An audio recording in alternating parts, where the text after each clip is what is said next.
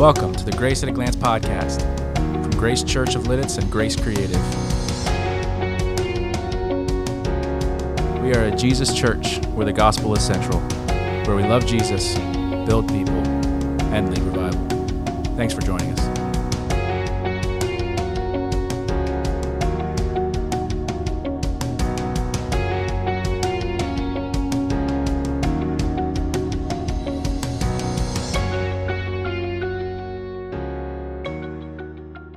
It is so good to be here, especially part of your Money Talk series, and to help you guys kind of process and think through and understand what is biblical stewardship? What's it all about? How do we make it all work in today's economy, today's environment? And I'm excited to be able to share with you this morning some of this. Now, how many here have heard of the author Jules Verne? Put your hand up high.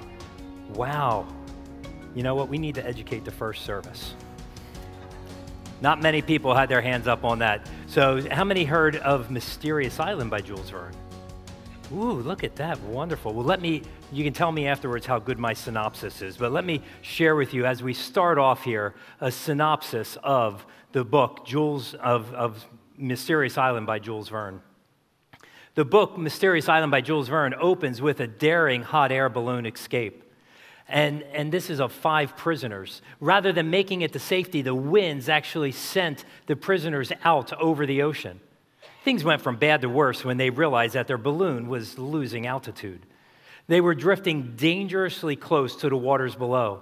They decided to dump a few of their possessions, like spare clothes, weapons, in an attempt to regain their altitude. Their plan actually worked at first, but eventually they started to drift lower and lower toward the water.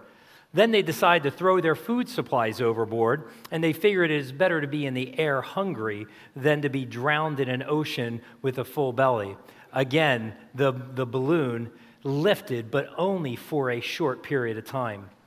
They could see off in the distance dry land, but it was unlikely that they were going to be able to make it there at the rate that they were going.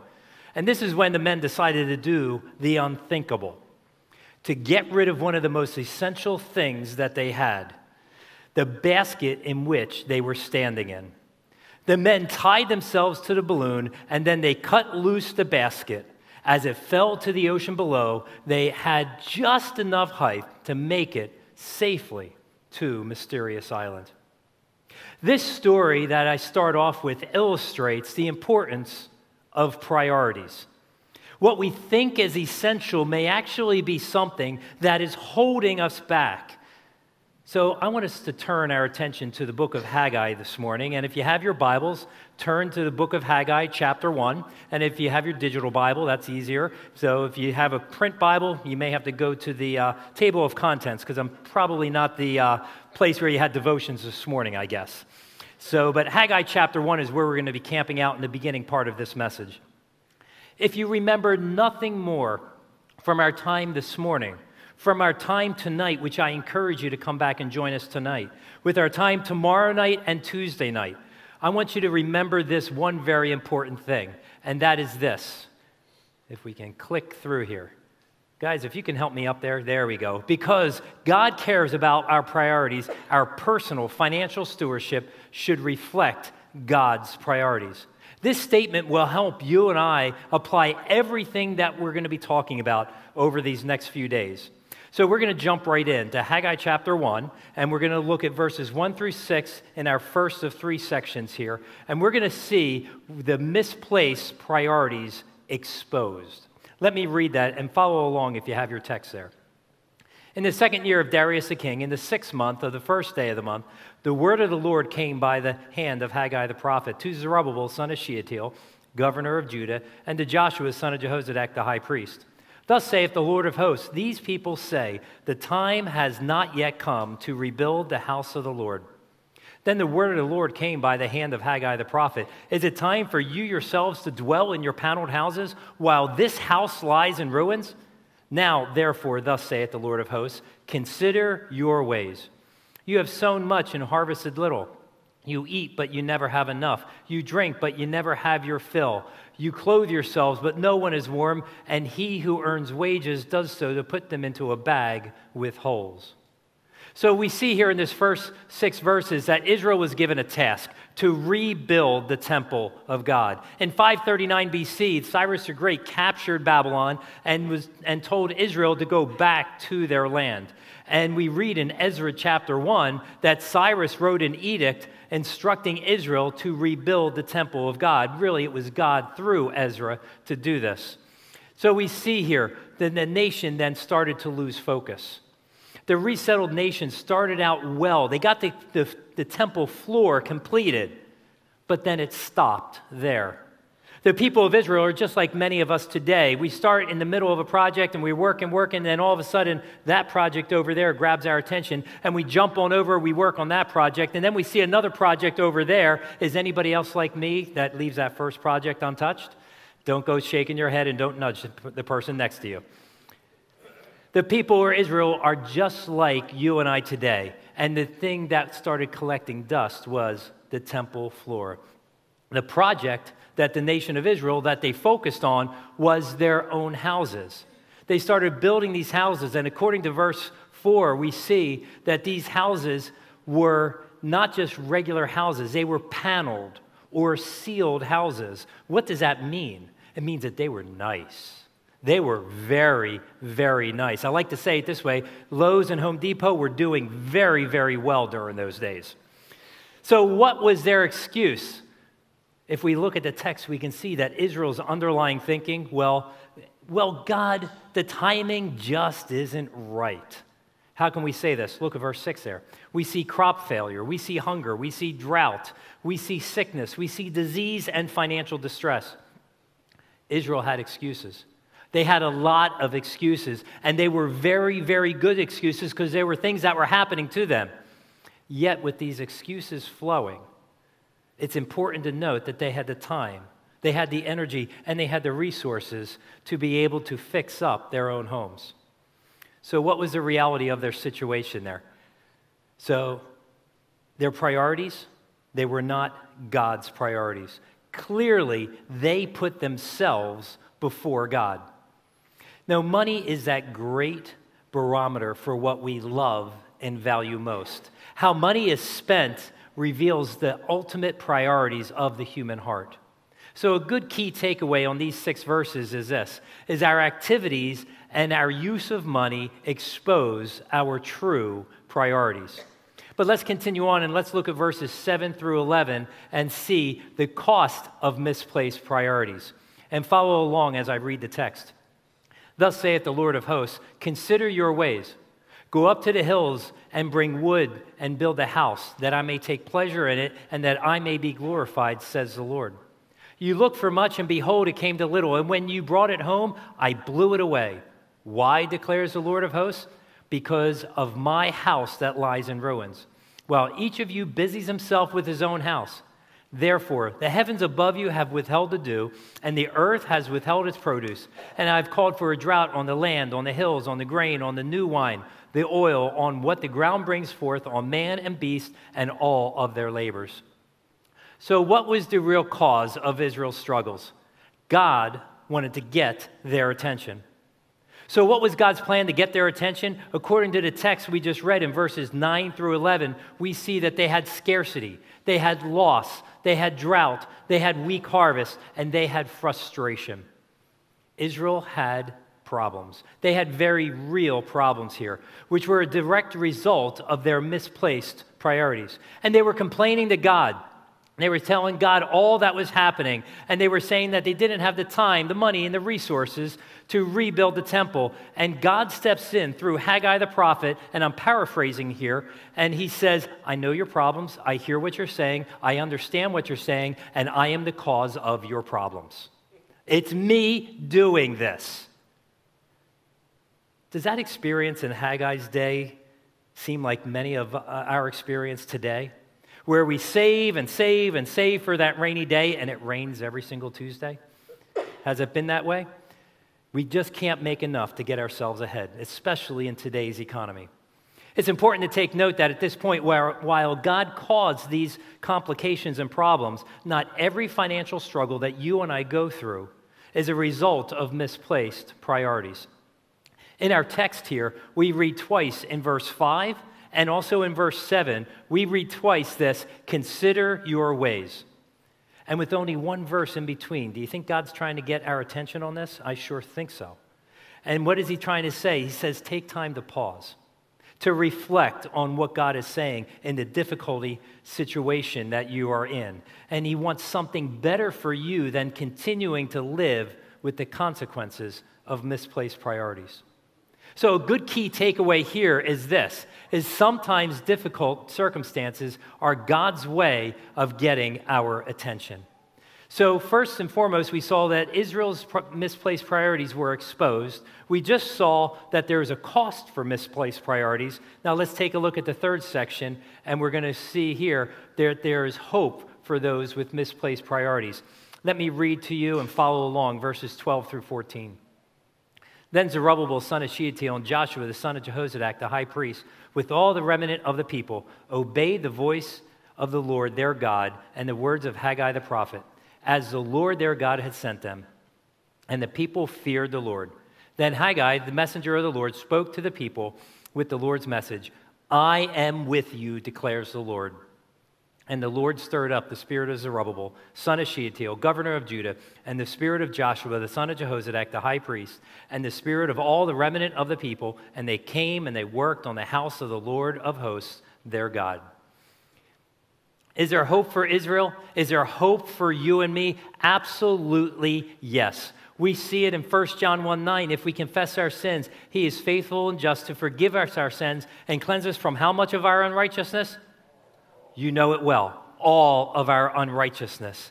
So we see that that was true. And when Israel repents, God responds with, I am with you. Please hear this loud and clear. That is the game changer. God stepping through time and space saying, I am with you. That promise to be with you was all what the nation of Israel needed to hear. And their response was to the promise of joyful, energetic obedience, and the result in the end was that the temple itself was rebuilt. You know, you and I are not to wait until life circumstances are convenient to follow God's will. You and I need to obey the Lord in faith that he will enable us to do that which he calls us to do. Remember, he promises to be with you. That's something you need to take with you wherever you go. So our key takeaway here in this section is this, that God will enable you to do that which he calls you to do, including the task of biblical stewardship. Can we all agree that failure to follow God's priorities in life can be very costly? Can we agree on that, church? Right? So let's now take a shift. I want to look at two things as we look at the rest of our time together. The two things first, I want to look at the 5 timeless truths found in the Word of God. And we're going to touch on that quickly, but we're going to look also at the paralleled priorities and application points for us today. When we call these application points the biblical sequential priorities. What does that mean? First and foremost, we have that word biblical. It means that the Bible is a basis upon which these principles have been developed. And we say sequential because there is an order of these principles that need to be considered and applied. Principle number 2 does not come before principle number 1. And principle number 4 does not begin until 3, 2, and 1 have been completed. So it's very important in that way. And then priorities, each of these principles are important because they reflect a part of the character and the heart of God. We should seek to implement all 5 of these within our lives.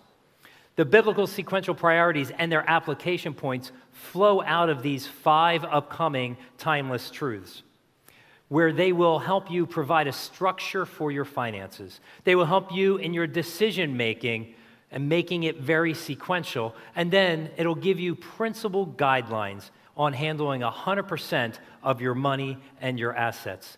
And choosing to follow these priorities in your life in the sequential order that we're going to be laying them out, it can revolutionize your personal stewardship and align your priorities to what is seen in the Word of God. So if you have a workbook, which hopefully you did, we have these workbooks out in the back there and in the foyer. If you did not get one, please make sure you grab one at the end of our time together out at the table there. But if you have one, turn to page 10. We're going to be there, and I'm going to touch on these 5 timeless truths that are here. And the first timeless truth is this, and that is that God is our highest priority. There we go. There. God is our highest priority. I believe we can all agree with that. Amen, church? Amen. Amen. Good. Nice and loud. Okay, remember, I think I shared this before. I used to race cars, I played the drums, and I ride a motorcycle. You know what that means? I can't hear well. That's what my wife tells me. So when I need some participation, I need you to be loud there. So God is our highest priority. Amen, church? Amen. And I believe that we can all agree with this. Why? Number 1, 1 John 4:9, He loves us. We love because He what? He first loved us. And He died for us. We see that in Romans 5:8. But God shows His love for us that while we were yet sinners, what does it say? You know it well, church. I'm impressed. And then the second thing is this, is that family is our second priority. We see in Genesis 2 that God created the family. And also in Deuteronomy 6 that the home is where we ought to help our children learn the ways of the Lord. And then in 1 John 3:1, we see that we have been called the children of God. We have been adopted into His family. Timeless truth number 3 is this: our lifestyle or our testimony should bring glory to God. It says in Ephesians 4:1, I urge you to walk in a manner worthy of the calling to which you have been called. And then also in 1 Corinthians 10:31, it says, so whatever you eat or drink, whatever you do, do all for the glory of God. And the last time I checked in the Greek, that word all, what do you think it means? You know it well. It means all, everything it means.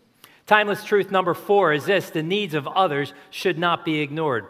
Proverbs 21:13 tells us that whoever closes his ears to the cry of the poor will himself call out and not be answered. And then also in 1 John 3:17, it says that if anyone has this world's goods and sees his brothers in need, yet closes his heart against them, how does the love of God abide in him? So we need to look for the needs of others and be a blessing in that way. Timeless truth number 5 is this, and that is all blessings flow from God. We're not talking or advocating the health, wealth, prosperity gospel, but what we're talking about is what the Word of God says about money, finances, and stewardship. And we also see this laid out in Joshua 1:8 and Psalm 1 through 4. And God's blessings come in 2 different ways. It comes in spiritual blessings, as found in Ephesians chapter 1, verse 3, and material blessings, as found in Proverbs 21:5. Now, with that good snapshot of this, looking at these 5 timeless truths, how do we go about and applying these timeless truths to our lives using the biblical sequential priority framework that I mentioned earlier? The first one that's there. Now, I need some help with this, and this is what some good participation. Put your hand in the air, right hand high in the air. I need a lot of participation here. It keeps you awake with me. And then from there, put your thumb straight up and say, give. Nice and loud. One more time. Give. Okay, you can put your hand down. Give. Proverbs, it says here that giving to the Lord is our first priority and privilege. Proverbs 3:9 says, honor the Lord with your wealth and with the first fruits of your produce. You know, it is a privilege for you and I to give unto the Lord of our substance, of our earnings, right off the top. And some good principles for giving are this, that God is the model for our giving. John 3:16, for God so loved the world that He did what? He gave. And He gave us what we needed the most. And you know it right here, church, right? What did He give us? He gave us the Lord Jesus Christ, what we needed the most. And our giving, it should be modeled, it should be focused on the local church, on the general fund of the local church. God speaks to Israel in Malachi 3, verse 10, about giving to the temple. Our parallel today is that we ought to give directly to our local church, where we are being built up, where we are being fed, where we are being shepherded in the ways of the Lord. So some thought-provoking quotes pertaining to giving are these, and they're by Randy Alcorn in his book, The Treasure Principle, which is a great read. I encourage you to get a copy and read it. But this one says, tithing isn't the ceiling of giving, it's the floor. It's not the finish line of giving, it's the starting blocks. And he continues to say this, that tithes can launch us, back one, there we go. Tithes can launch us into the mindset, skills, and habits of grace giving. And that you and I ought to also give with an investment mentality. You know the verse very well, but lay up for yourselves treasures where? In heaven.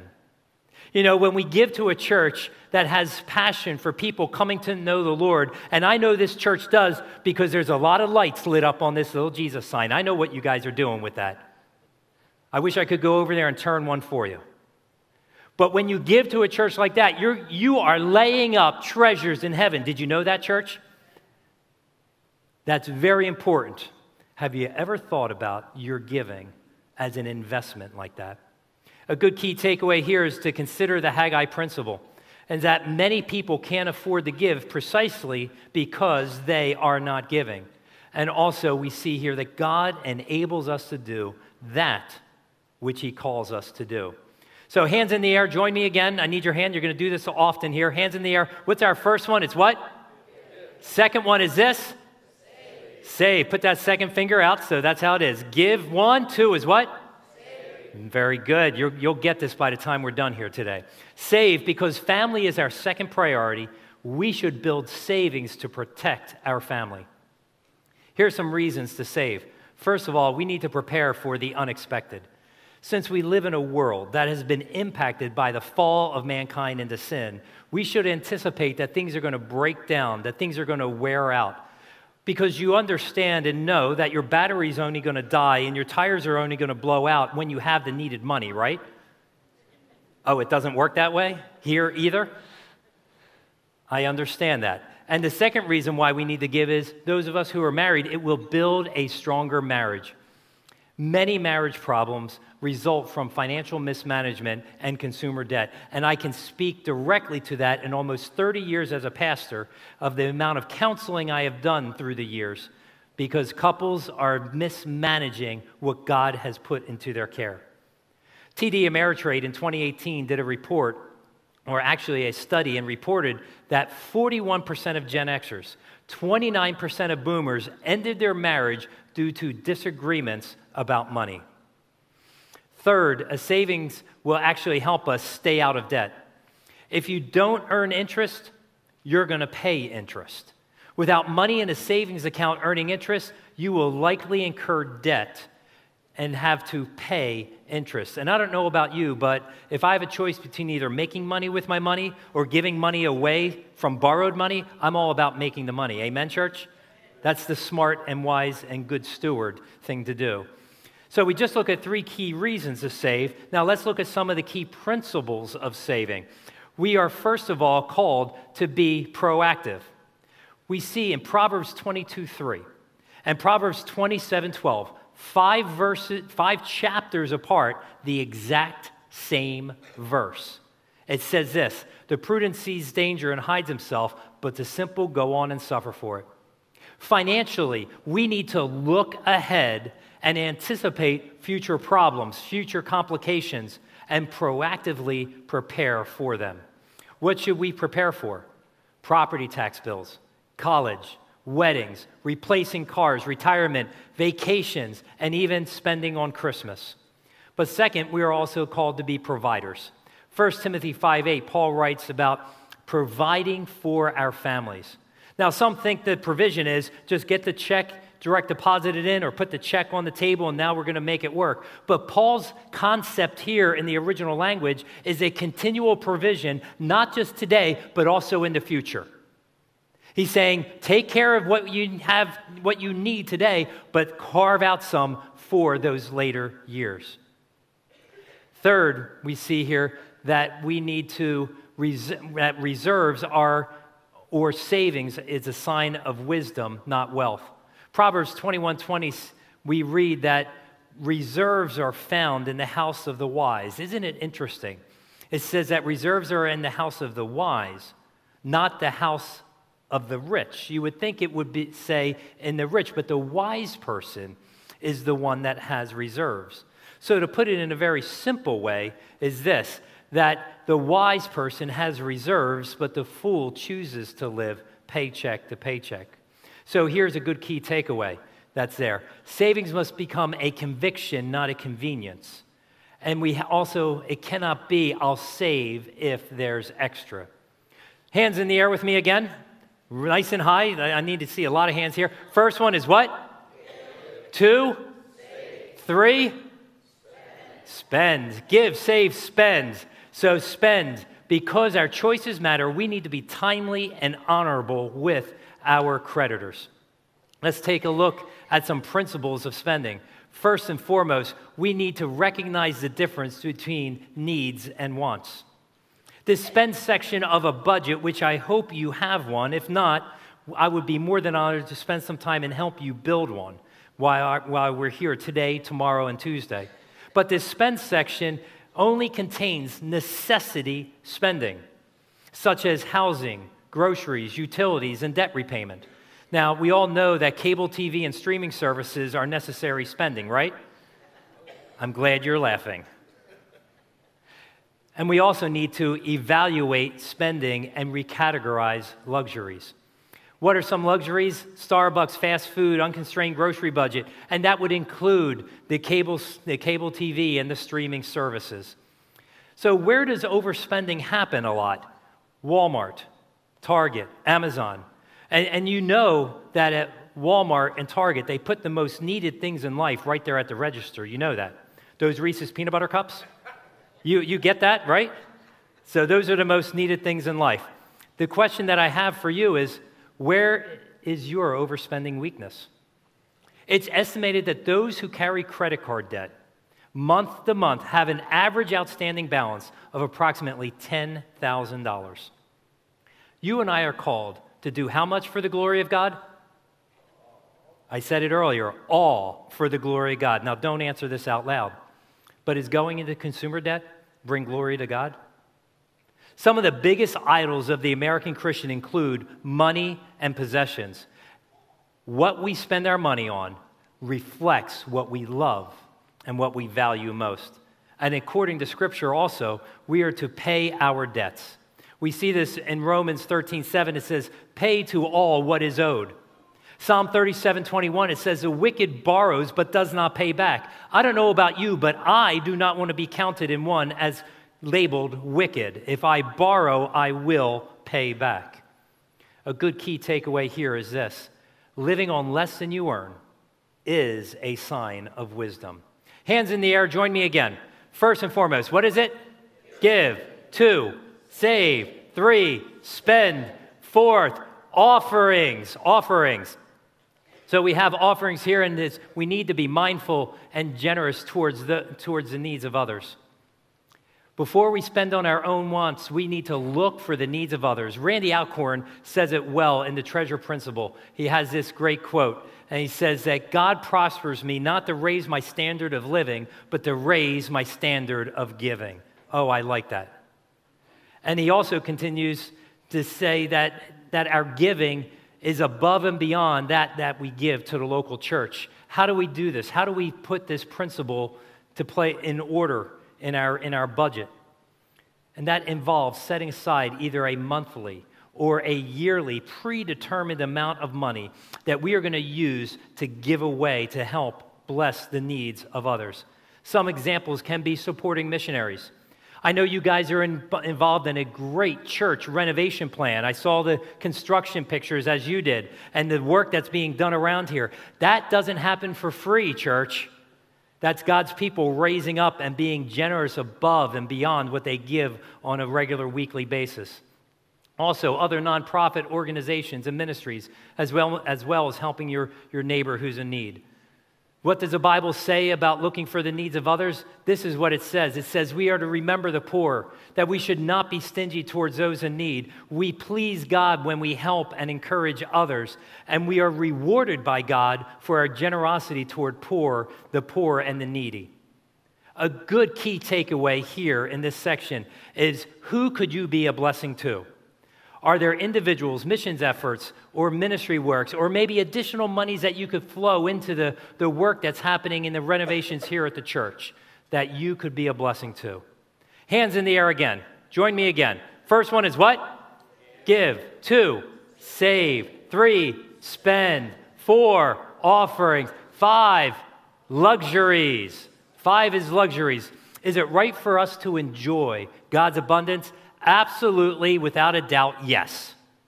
1 Timothy 6:17, the second part of that verse, says God richly provides us with everything to enjoy. So what's a luxury? A luxury is something that is needed. You got to understand that difference between a need and a want. Remember that Jules Verne story in the beginning?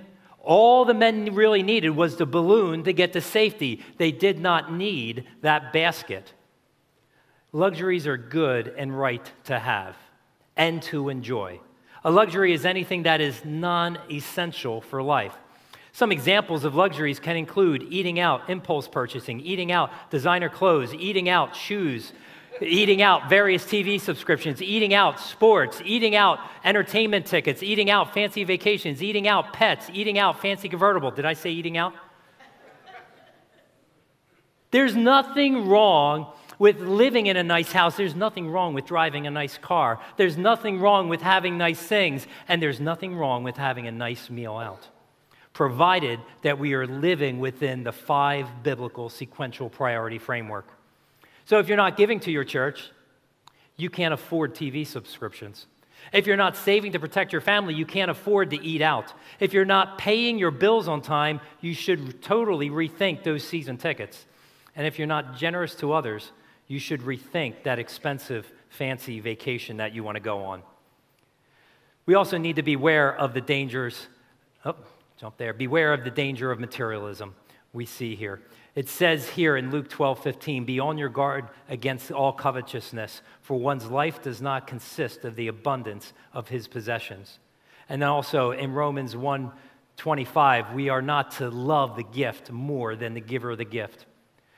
Wealth and possessions can destroy your desire for God and also your ability to serve others. We must seek our value and meaning of life, not in our possessions, but in our living God. A good key takeaway in this section here is that God has richly provided us with everything to enjoy. I covered a lot of material quickly. The question here is before us, what does biblical stewardship look like for you? What does it look like? Again, hands in the air.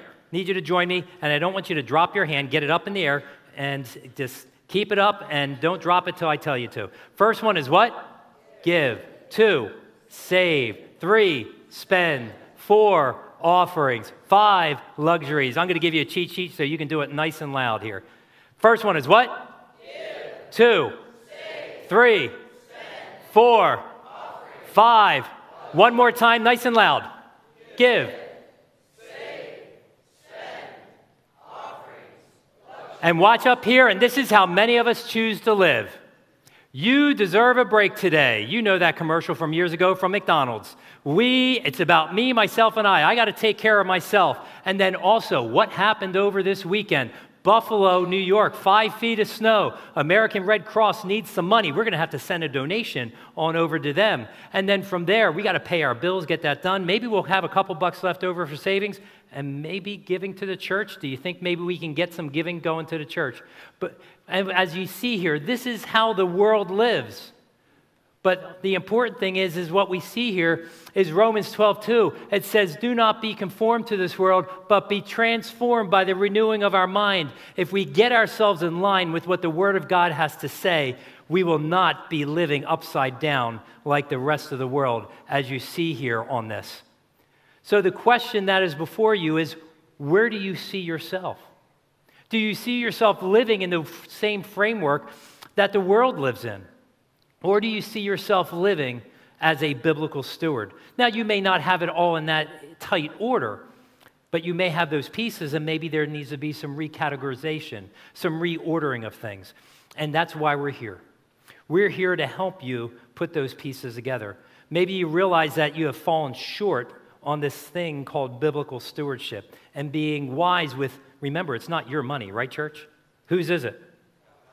It's the Lord's money. You just have that joy of stewarding it for this short time we called life. And how are you doing with that? Can you do better? Of course you can. But maybe you realize that I'm not doing well. Or I have things a little out of whack. That's a good clinical term. So how do I make this thing all work? So with that in mind, remember that God is faithful and just to forgive us of all unrighteousness. He's willing to forgive us of that if we come before him and say, God, forgive me. I have not been a good and faithful steward. I want to encourage you. Myself and my team here, we are here for the next few days. We're here all day today until late tonight. We're here tomorrow and Tuesday. And after that, if those time frames don't work, we can connect at a later time. We can do things virtually. But we're here to help you take that next step in biblical stewardship. Wherever you are, whether you're upside down, you're swimming in debt, and you're saying, how do I figure this thing out? Or maybe you're at the point and you're saying, I'm doing okay, but I don't have this budget thing taken care of. I need a little help. That's why you're here, because I can sit down and I can talk with you and I can help you with that, because that's my specialty. I brought other team members with me, and maybe you may be sitting here and you're saying, I'm doing okay, things are good, I'm not worrying about it. But the question I put before you is, can you do better? What can you do to actually become an even better steward of what God has put into your care? Because we will all give an account one day on how we stewarded what God has put into our care. And we have made a promise to your pastors. We are here to serve. We are not here to sell you. That is our promise to you. We do this nationwide. We cover a lot of ground. This is my last seminar until next year. Yay, get a little bit of a break. But I'm so glad to be here because we're going to help you guys take that next step in biblical stewardship, become an even better steward of all that God has put into your care. We have a table out there. We have some sign-up sheets out there. Sign up for one of those times. If you look at those times and it doesn't fit your schedule, talk to one of my team members out there or myself, and we will help you put together a plan that will get connected to help you become an even better steward of all that God has put into your care. The joy we get out of it as a team is knowing that we are helping to build the kingdom. Because if we can help you become a better steward, you're going to pour more of what God has given you into this ministry. And as you pour more into this ministry, more light bulbs are going to be turned over here. Amen, church? And that's what it's all about. So if we can help you, please fill our schedule out there. We're here to serve. Let me pray for you. Father, thank you so much for all that you provide for us. Thank you so much for each and every person that's here and how you have just lovingly taken care of each one here. But Lord, as we look at this, as we go through all these details, Lord, there's some that just need to take that next step. God, would you prompt them, whatever that may be, to move in that direction? For those that are doing well, God, thank you for that and continue to have them do well. But Lord, help them even to become an even better steward. It's about your kingdom, Lord. It's about the people that represent all those light bulbs in that sign. It's about people coming to know you and grow in you as these days are getting darker. God, would you move in your people here and move in this church to the point where your name will be lifted up and glorified in a way that it has not been yet. And I ask that you would do this in the glorious name of Jesus. And all God's people said, Amen.